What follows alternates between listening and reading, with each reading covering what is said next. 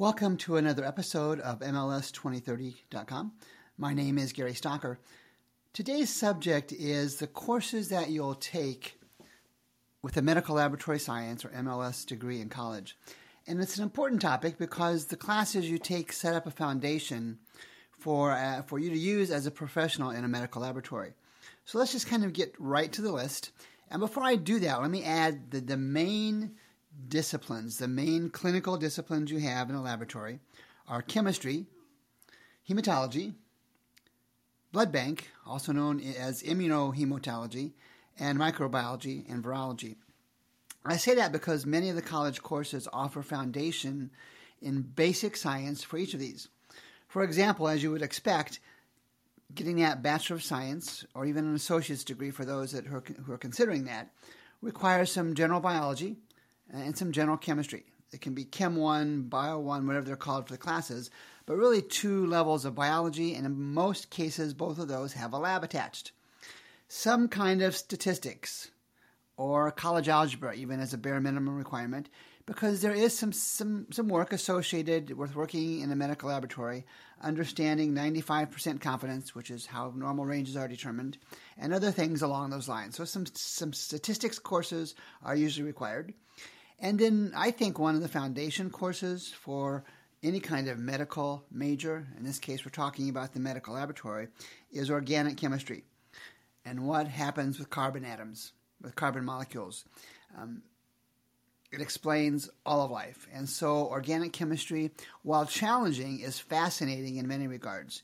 You'll also look at some biochemistry, which is a higher level of chemistry focused on biology type subjects.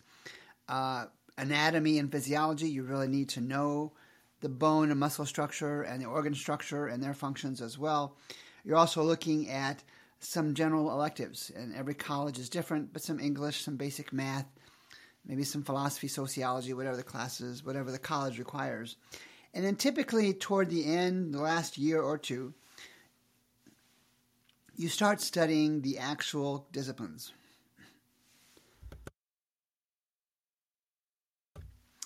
You get work in clinical chemistry and a practicum. You get work in clinical hematology or studies in clinical hematology.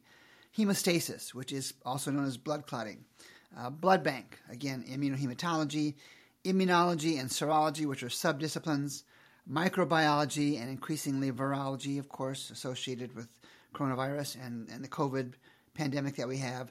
And then urinology or urinalysis is also one of the topics. So these are the basic topics, the basic courses that you'll take.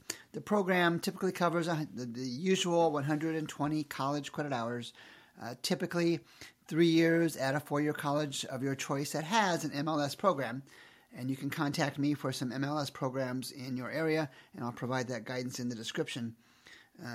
That's how you form the basic understanding and move on to getting that internship.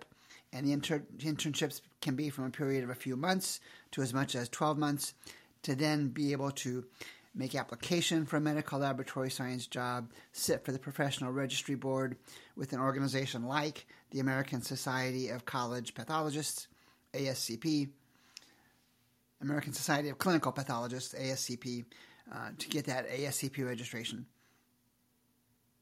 This is Gary Stocker, and this has been MLS 2030 Today. We'll talk to you next time.